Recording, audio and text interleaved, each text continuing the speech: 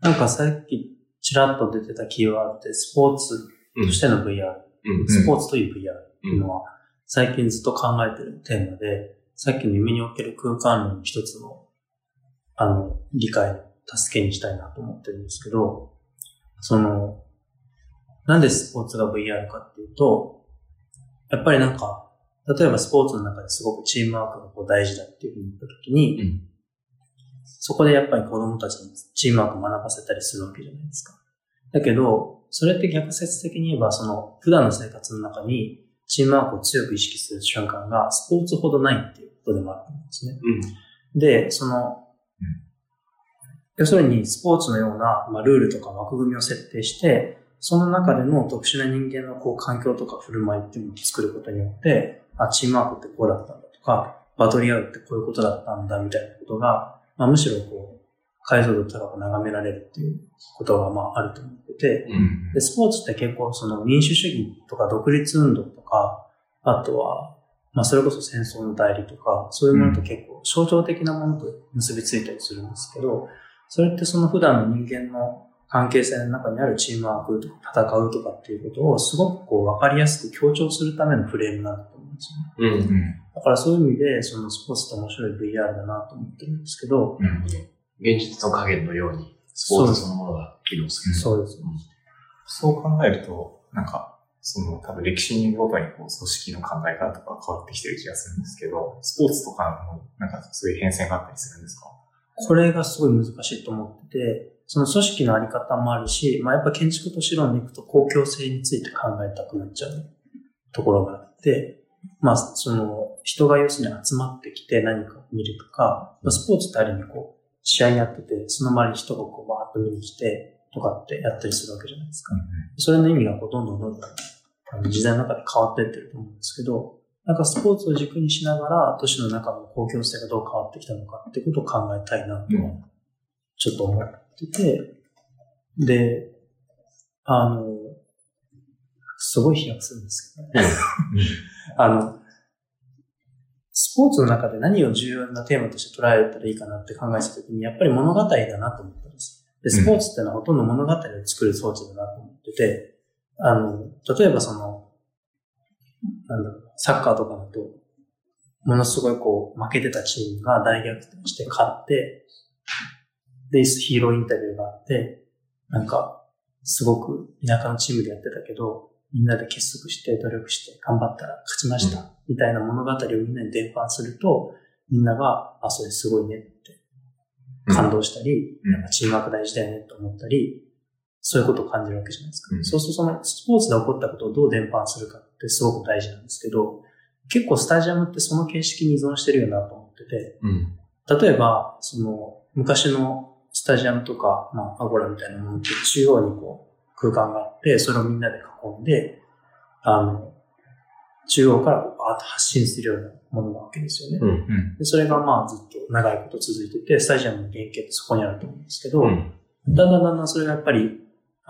テレビとかビデオとかに映ってくると、そのための撮影用のスペースみたいなのができてきて、それを通して撮影できたものが広がっていくっていう形式に、どんどん比重が変わってくるわけじゃないですか。それがだからどんどん広がると、カメラがとにかくたくさんあるスタジアムがいいとか、そもそも物理的になくてもいいとか、どんどん伝え方によってそのスタジアムのあり方って変わるんだろうなと思ってて、そういう意味でいくと公共性ってさっき言ったように何か伝えるってことと、それから伝えられるってことがあったときに、それをどう媒介するかっていうところが、空間として面白いテーマで、そういう意味で言えば、スタジアムの変遷のあり方っていうのは、物語を軸に考えられるかなとかって思ってるんですけど、古代オリンピックの起源がさ、トロイア戦争で、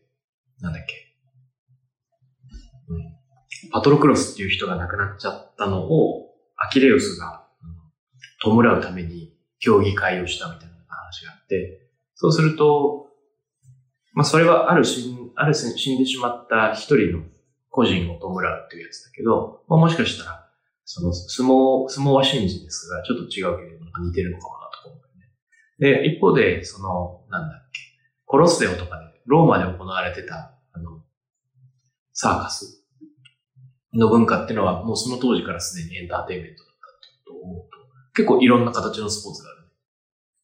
ね。意識もあれば、弔いもあれば、エンターテインメントもあれば、ね、今やそれはエクササイズもあるだろうし、親善みたいなのもあるし。だからさ、スポーツの形態自体が空間だけじゃなくてどんどん変わっていくじゃん。例えば、CM 枠を入れなきゃいけないから、例えばこれこれの競技の分数が変わるとか。あるよね。あと、なんか、どっかの国が一方的に強くなっちゃうとあれだから突然ルールが変わるとかっていうのがたまに聞くじゃん。だからなんか、いろんな外部の影響によってゲームそのものが変質するみたいなのが多々あるね。なんかスタジアムの議論でよく出るのが、普通にこう一般利用の話でいくと、スタジアムが使われる時間って本当に年数十日とかだったりするので、あれだけ大きい施設を作って、そんな利用頻度って全然経済的に良くないじゃんとかって言って、どうやってこう長く常に使っていくかっていう議論が結構あるんですけど、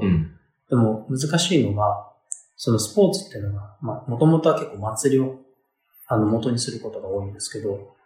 祭りのための空間って使われないことが大事ってよく言われるんですよね。そうなんですよ。だから使われない空白でずっとあって、そこには入ってはならぬっていうルールがあって、それが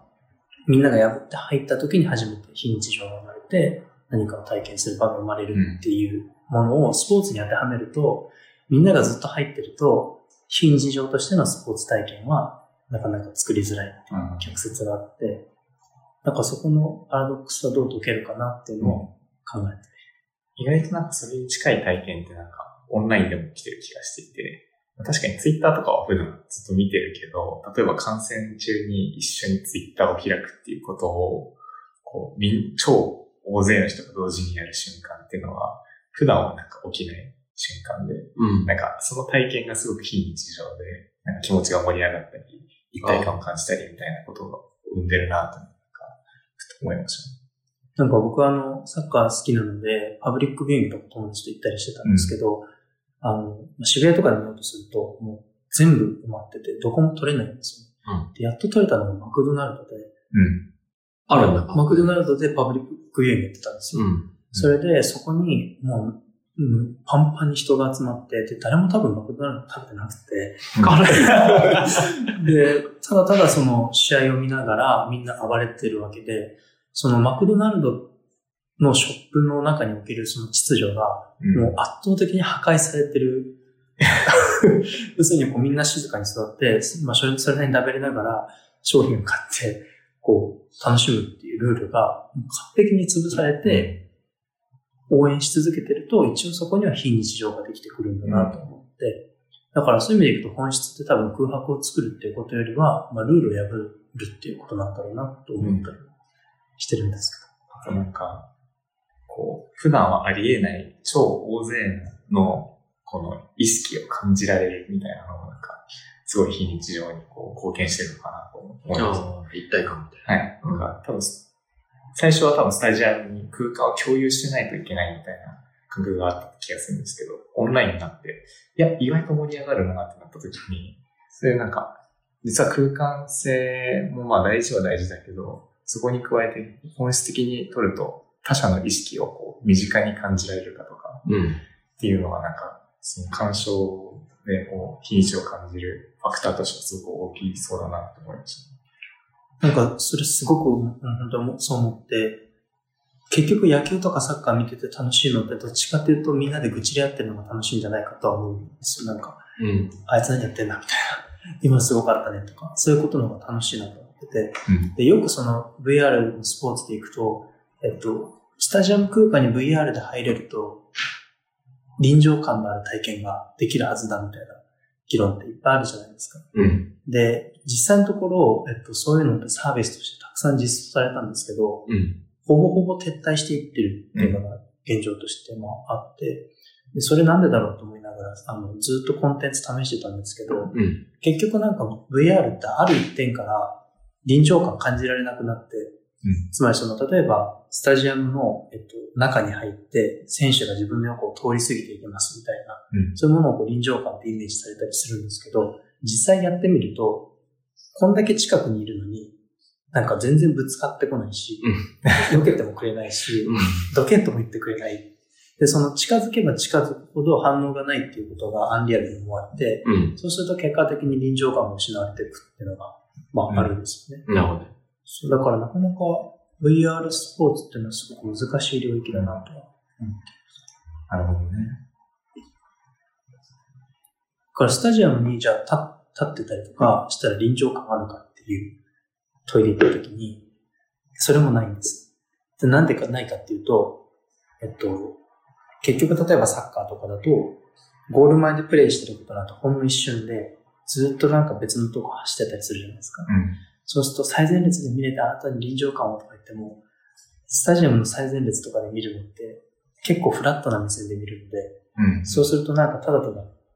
空間的に把握しづらくなって、全体像が見づらくなって、よくわからんっていうことに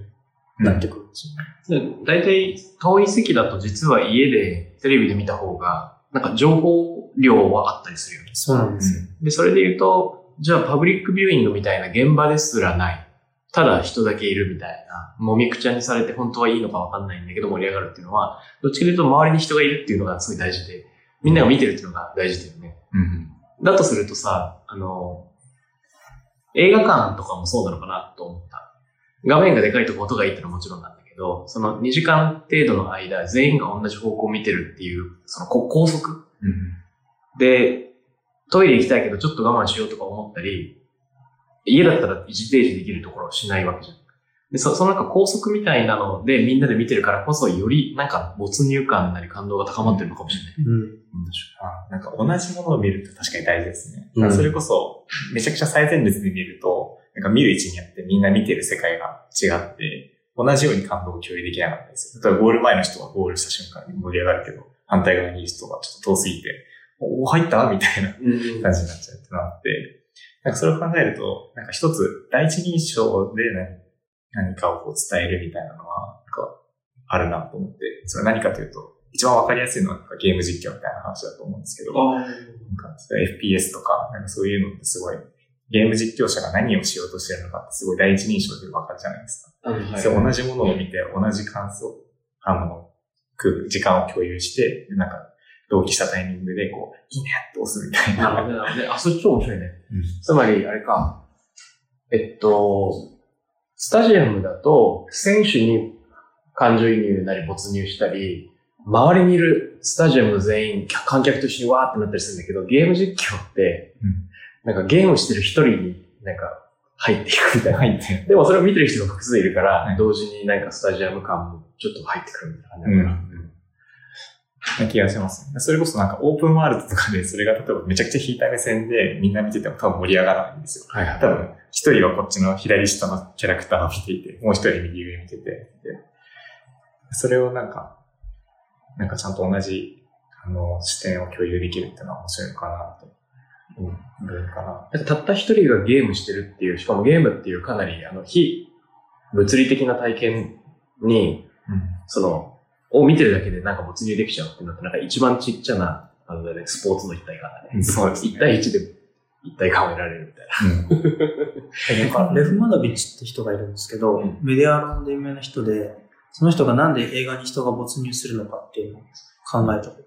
た文章を書いてて、それのポイントは不動性であるんですよ。動かないことであるっていう。で、要するに映画の中でいろんなシーンが切り替わったり、いろんなこう移動があったりとかしたときに、普通だったらアンリアルって分かってしまうんですけど、その観客とかってこう席が固定されてて動かないじゃないですか。ずっと同じ位置で体を動かさずに見てると、だんだんそれが自分の近くみたいに思えてきて、結果的に没入できるのだっていうふうな分析をしてて、それってすごくなんか VR にも当てはめても感覚的にわかるなと思ってて、自由度が高すぎると逆にアンリアルに思えてくるのは、そのインタラクティブでなくなってくることがよくわかっちゃうっていうさっきの話とつながって、要するに動いてるはずなのに足を通しないし、そこに作り込まれてないものがどんどんあらわになってくるっていう。なるほど。なんか、VR でなんか AIPQ みたいな考え方があって、オートノミー、自律性とインタラクション、双方向性と、あとは対話性と、あとはプレゼンス、臨場感っていう3つがあるんですけど、なんか今の話をこう聞いてて、ふと思ったのが、例えばその臨場感だけこう、インタラクションだけバーンってこう上がっても、例えばさっき言ったオートノミーみたいな、周りのものがこうちゃんと自立して動いてないのが、すぐ分かってしまうみたいなのがこうバレると、なんか一気に VR っていうのが剥がれるのかなっていうのを思って、なんか多分この3つが適切なこの1対1対1の状態でスケールしていくっていう状況を作るのがなんか VR としてはなんかすごく大事なのかなと思いました。なんかが圧倒的に欠けてると他が良くても逆効果。こんだけこうやってもやっぱ、そこがバレちゃうので、何でも触れますみたいな時に、物を持った時に、なんだこれ時計動いてないじゃんとか、なんだこの服着れないじゃんとかなんかその風で揺らいでないじゃんとかっていうのがこうバレちゃう。から、結局そこのインタラクションを抑えて逆にオートノミーがバレないようにしてあげるとか、全体がこう少しずつスケールするように設計してあげるっていうのは、なんか VR を作る上では、なんかタクラムキャストで話していいテーマが怪しいんですけど、サマースクールってタイトルかなんか、コンテンツがあって、PSVR ってプレイステーション VR で、一番最初の方ぐらいに出てきたコンテンツなんですけど、要するにひと夏の間、女子高生の、家庭教師をするっていうコンテンツなんですね。それがすっごい人気出たんですけど、もう本当に情けないんですけど、要するに下心のあるおじさんとかがそれをやって、例えばスカートの中を覗こうとしたり、そういうことをし始めるんですね。それに対してのリアクションも全部作られてて、視線を下げてみようとすると、いや、エッチとか言って何やってんの先生とかって怒って、それを拒絶するっていうインタラクションまで作り込まれてる。すごく変態的だなと思いながら、でもそこまでやんないと没によってできないんだなと思って。つまりいろんな良くない行為に対してもちゃんと受け答えしなきゃいけないし、すごくだから難しい領域だなと。そうですよ。なんか、ひたすらリッチにしなきゃいけないって方向になると、なんかちょっと原石じゃないですよね。思い出した。なんか、3年くらい前、ロンドンのホワイトショップレギュラーに行った時に、そういうなんか人気ゲーム、例えば、グランドセフトオートとか、なんか戦闘機を扱うシューティングゲームとか、なんかいろんなゲームが展示されていて、そのゲームの限界を探ることで哲学するっていうなんかアート作品があったね。それちょっと思い出したんだけど、つまりどういうことかっていうと、グランドセフトオートで目的は車盗んだりすることであったなんだけど、どうでもいい通行人の人に絡み続けるっていう行為を仮にしてみて、当初の目的を果たさない時に、どれだけ罪のない通行人を殴ってもその人が逃げたりもしないし、襲り返したりもしてこない。で、そこに圧倒的な違和感があるみたいな議論をする場合もあるし。あとは、なんていうの？戦闘機でマップの中にいる敵を倒さなきゃいけないのに逆方向に突き進みすぎると、エラーが出て、そっちに行くなみたいな。で、だんだんピピってなってそれ以上行くと危険だとか言って、最終的にバーンってなんか、飛行機ごと爆発しちゃうっていうのがあるんだけど、その世の中の、なんだろうね。結局現実世界とちょっと異なるところは別にどっか行っても爆発をしないだろうと。なんだけれども、そこの中で許されている現実のエリアを超えると何かとこう、破綻が落ちる。つまりなんか世の中の境界はどこにあるのかみたいなのを、なんかそのゲームをきっかけになぜか感じるみたいな。ただよくわかんない展示があったんですよ。なんか境界っていうか何ができて何ができないのかの、設計とか、その際に何を込めるかみたいなのに通じるものがあるなと思いました。なるほど。確かに事前にそういうルールみたいな制約みたいなものをこう共有できたらなんかいい VR とかを作れそうですよね。そうですね。全部リッチに作らなくても。なんか話がよくわかんないところでだいたい今いい時間なのでここで切ってみますかね。そうですね。はい。